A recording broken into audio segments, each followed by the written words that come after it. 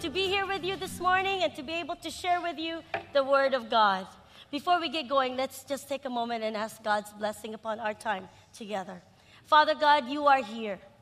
You are here and your Spirit is here. And Father, we are also here.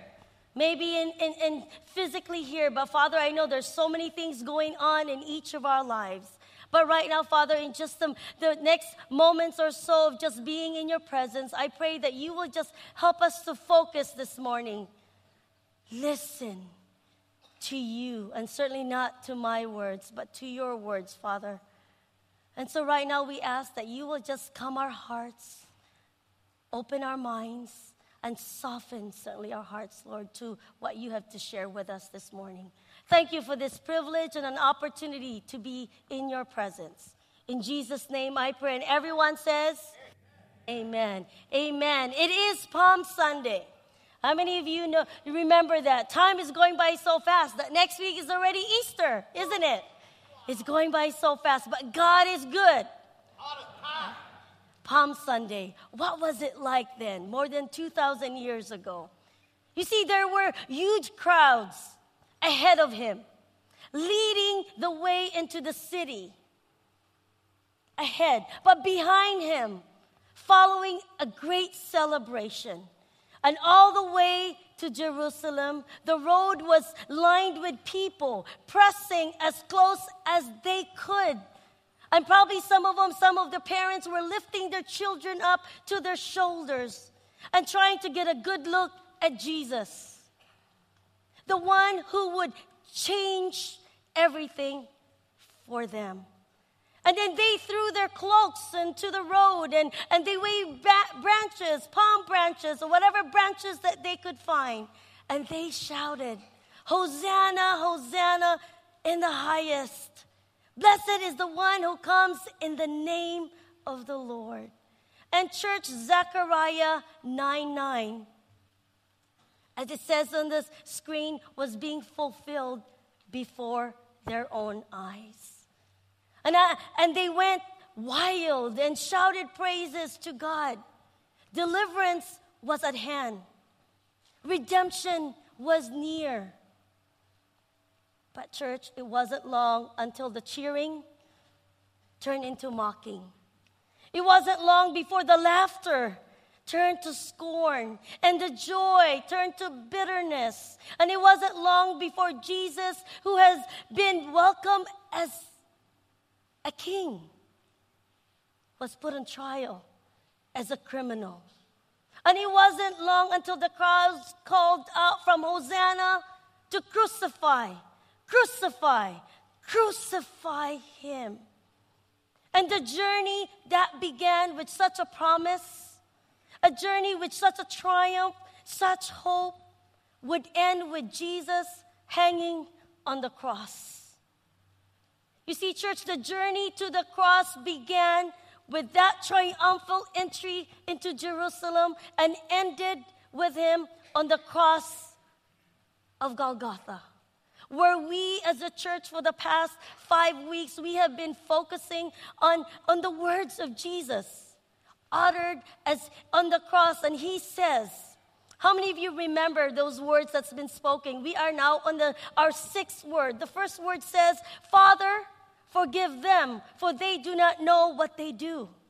And secondly, he says to the man on his right, truly I say to you today, you will be with me in paradise. And thirdly, he says it personally to his mother. And what does he say to woman? This is your son. And church, this morning, I want you to know that the last 3 words spoken by Christ were most likely uttered during the last minute of his life. And we find into the fourth word, he says, my God, why have you forsaken me? A cry that leads us to last week's word that it says, I am thirsty. And now this morning, the 6th word that it was uttered with exaltation. That it says, it is finished. John 19:28-29 was shared to us last week. We looked at and we saw Jesus in his physical and spiritual agony as he said on that cross, I am thirsty. And when Christ took our sins upon himself, what did he do? He faced that separation from his Father. And that separation, that spiritual thirst, so that we could have our thirst filled through the living water of God. And if you were here last week, Lyman did such a great job challenging us. Church, challenging us about our thirst, our longing for Christ in our lives. And so this morning, we're going to continue on after the 2 verses from last week, John 19:30, where it says, when he had received the drink, Jesus said, it is finished. Church, don't miss the link between cry 5 and cry 6. You see, Jesus was parched with thirst. And the wine vinegar was put on his lips, which fulfilled the scripture. Loosen his tongue so that it didn't have to stick to the roof of his mouth, and cleared his throat so that he can utter the word, it is finished. So this morning, let me ask you this. Is there any unfinished business in your life?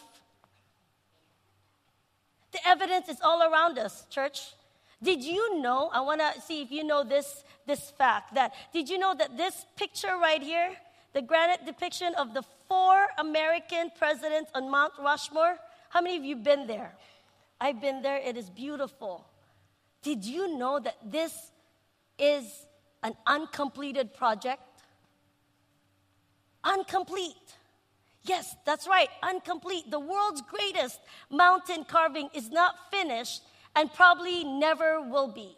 You see, the sculpture of this mountain originally planned it for the figures to depict the presidents about to their waist. But church, it will never happen. Do you ever feel like your life is full of half-completed projects? Even though I value being able to complete what I start, my life is often filled with unfinished business. And I remember doing a project, and this is why the reason I remember it so clearly, because when I was in high school, there was this little piece of material that I started cross-stitching. To be honest with you, I have not finished that project. It's somewhere in one of my boxes that I packed away. Do you know why I remember it till today? Because I have not finished it. And see, high school was just a year ago for me. But see, sometimes my to-do list reads more like a never-do list of broken commitments. And my guess is that I'm not alone this morning. Am I alone this morning? Can I see some hands out there? Please make me like I'm not alone up here on the stage. Yes, thank you. We all know what it's like, don't we? How about those half-mowed lawn? Are there any half-mowed lawn out there? That's kind of not looking too good, isn't it? The half-read book. A letter started out but never sent. An abandoned diet. Oh, don't go there, huh? The degree that maybe you've never finished. The phone calls that you've never returned. The to-do list that never gets done. All of us have unfinished things that clutters up our life, doesn't it? But it can be more serious than that, church. It can be for some a job that you just left, you quit with a fit of anger. How about a wrecked marriage? How about bills that have not been paid or promises never kept? All of us go through life leaving behind a trail of unfinished projects and unfulfilled dreams. How few there are who can come to an end of their life and say, I finished exactly what I set out to do. Well, only one person in history that never left anything behind, any unfinished business. And that is Jesus Christ, church. He has not. You see, he is the only person who came to the end of his life and said with absolute and total truthfulness. And he says, I have finished everything I set out to do. It is finished. Church, let's think about the significance of these 3 words. and the deep, rich, amazing story of our salvation that is engraved in these 3 words. And what are those 3 words, church? Oh, there are more than a few. It sounds like it was only on this side. What is that word? It is finished. That was on this side coming up. See, listen to this. Here's Jesus, the sinless one, having been through a day full of torture and abandonment. And sometimes we say to ourselves, man, I had such a hard day. What a terrible day. But imagine what Jesus went through on just that one day. Torture, including flogging that made much of his body an open wound, even where he was before he was even nailed to the cross. Torture that included pressing a circle of crown, mockingly called a crown for him on his head. Thorns. Torture that included having heavy nails driven through his wrist and into his feet. Torture that included being raised up on a wooden crossbeam. And the full weight of his body hanging from those nails as they tore his flesh. Torture included being publicly displayed as he suffered, mocked, scorned as he hung on that cross. That's not it, church. He was abandoned by some of his closest disciples and forsaken even, listen, momentarily by God the Father. And all of this witnessed by his friends, by his followers, and his own mother. A horrible scene. Something out of a horror movie. Worse than we can ever imagine. But church, the amazing thing is that this was all part of God's plan. It was plan made necessary by human sin. It was plan made possible because of his amazing love and his amazing grace from our great God. It was plan essential for your eternal life. You see, Jesus knew God's plan. He knew it. And in John 19:28, Jesus, knowing that all was now finished, he fulfilled all the prophecies that were mentioned. You see, for by his death on the cross, justice was fully satisfied so that we can be declared righteous. Can I hear an amen? Amen. You see, when Jesus said, "It is finished," we need to realize what he's not saying here. He's not saying, "I'm finished, I'm done, my life is gone." No, he's not saying, "I tried and wasn't able to do it." No, that's not what he was saying. It was a shout of victory. It is finished, a shout of victory. You see, that word, "it is finished," one word describes it in Greek, and this is it. One word I want you to take this morning, a word in Greek that we all don't use. But this morning we're going to use it, and here is that word, Tetelestai. Tetelestai. Will you say it? Tetelestai. Say it again.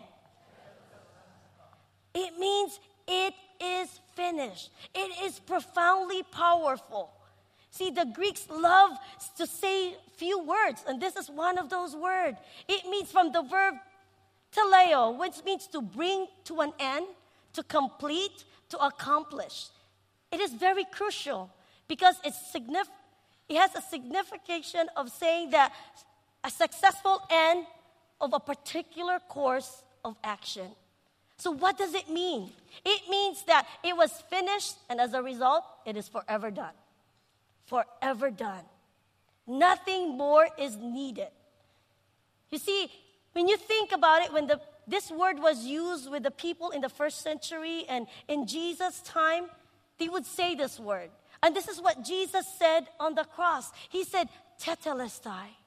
And so church, it was used for a farmer, would use it to describe when a farmer sees an animal so beautiful that it seemed to be no faults. And this farmer would say, you're getting it. Let's try it again. A carpenter would look at and see his finished project, perfect furniture, and would smile and say, an artist would would paint something on a canvas and finish the touches and then step back and say and pronounce it with? Tetelestai. A servant would come to his master after faithfully finishing a project or a report and would say, Tetelestai. And for those in the banking business, when you have paid your debt, and there on that piece of paper that you've paid your debt and it's stamped on it that it says Tetelestai, paid in full. It is finished, church. It is finished. The debt is fully forgiven, paid in full for you and for me. And there is nothing that we can do to pay it ever again.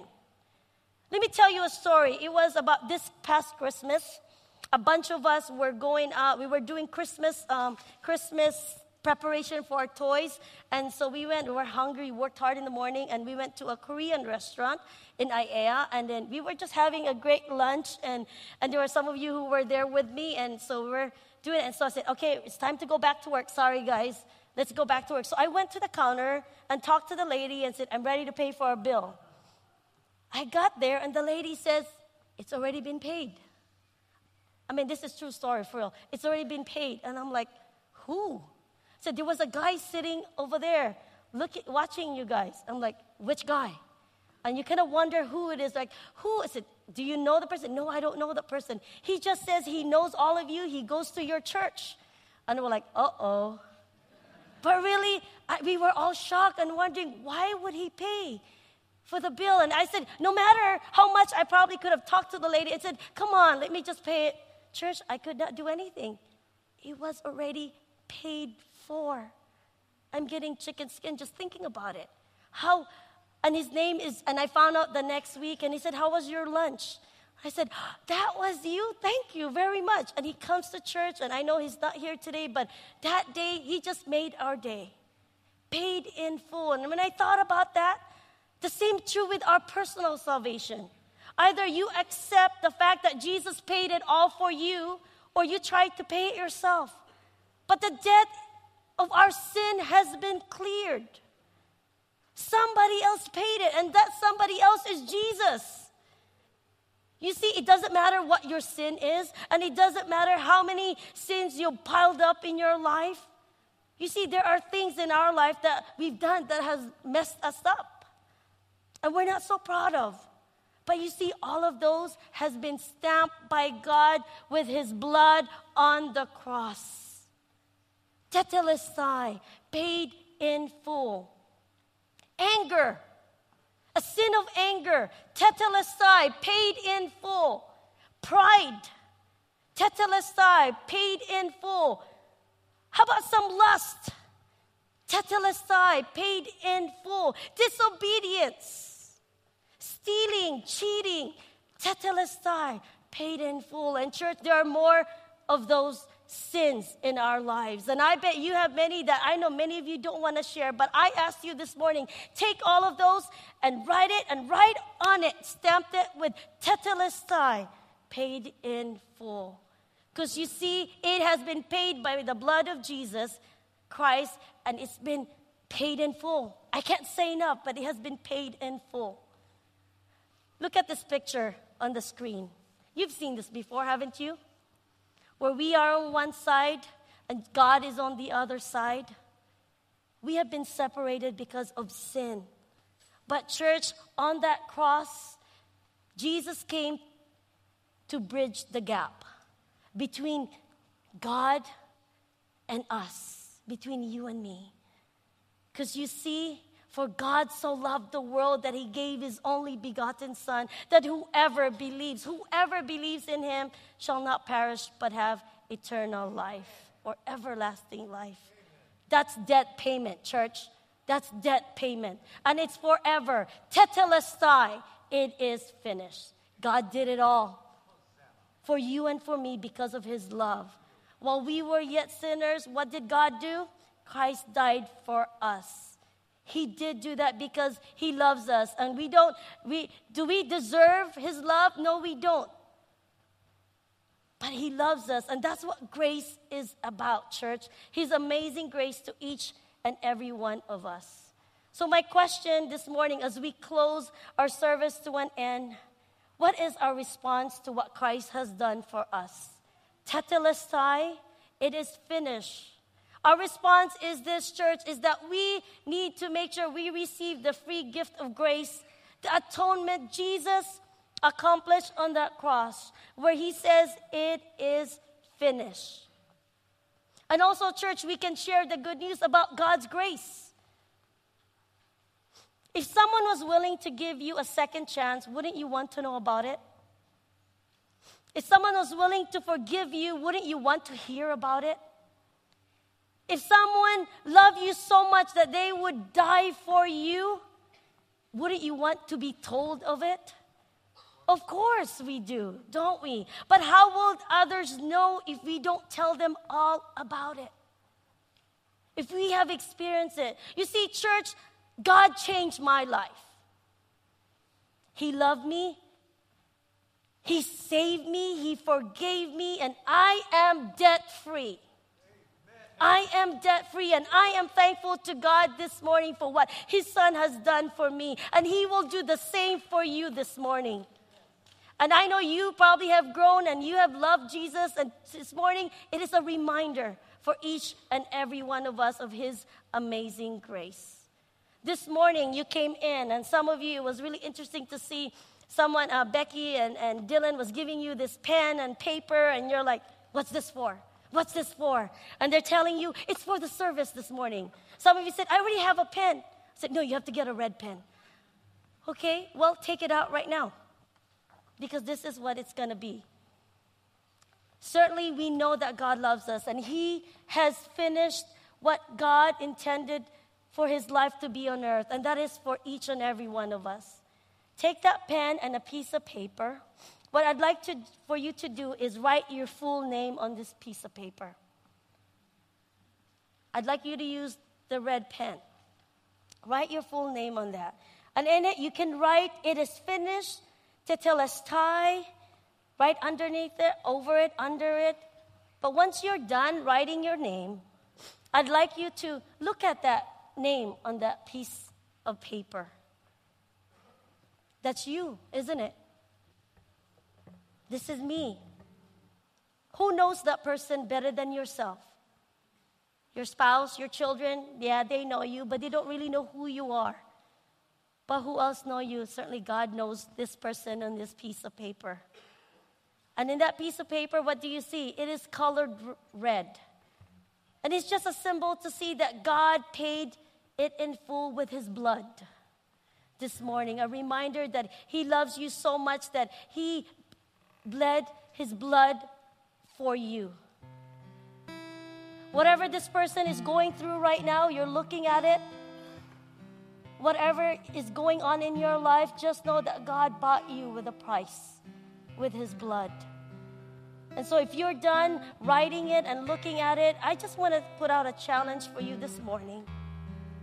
As you're looking at that piece of paper, full name and all, because that's who you are, created by him, given that name, is to respond. What am I going to do for what God has done for me? Thank him for paying all the debt that you've accumulated. Thank him. And he's done all the work. For us is to just submit our lives and surrender to him everything that is of us and allow him to use us. So this morning, I know there's many of you, but we've got a couple minutes or so time. 2 crosses up here on the front, covered, veiled with the red cloth symbolizing God's blood shed for each of us, and a basket. Pray over this person on this card. Ask God to forgive you. Thank God for yourself. I need you to just drop it in that basket. And if you need to pray, come to the place of prayer.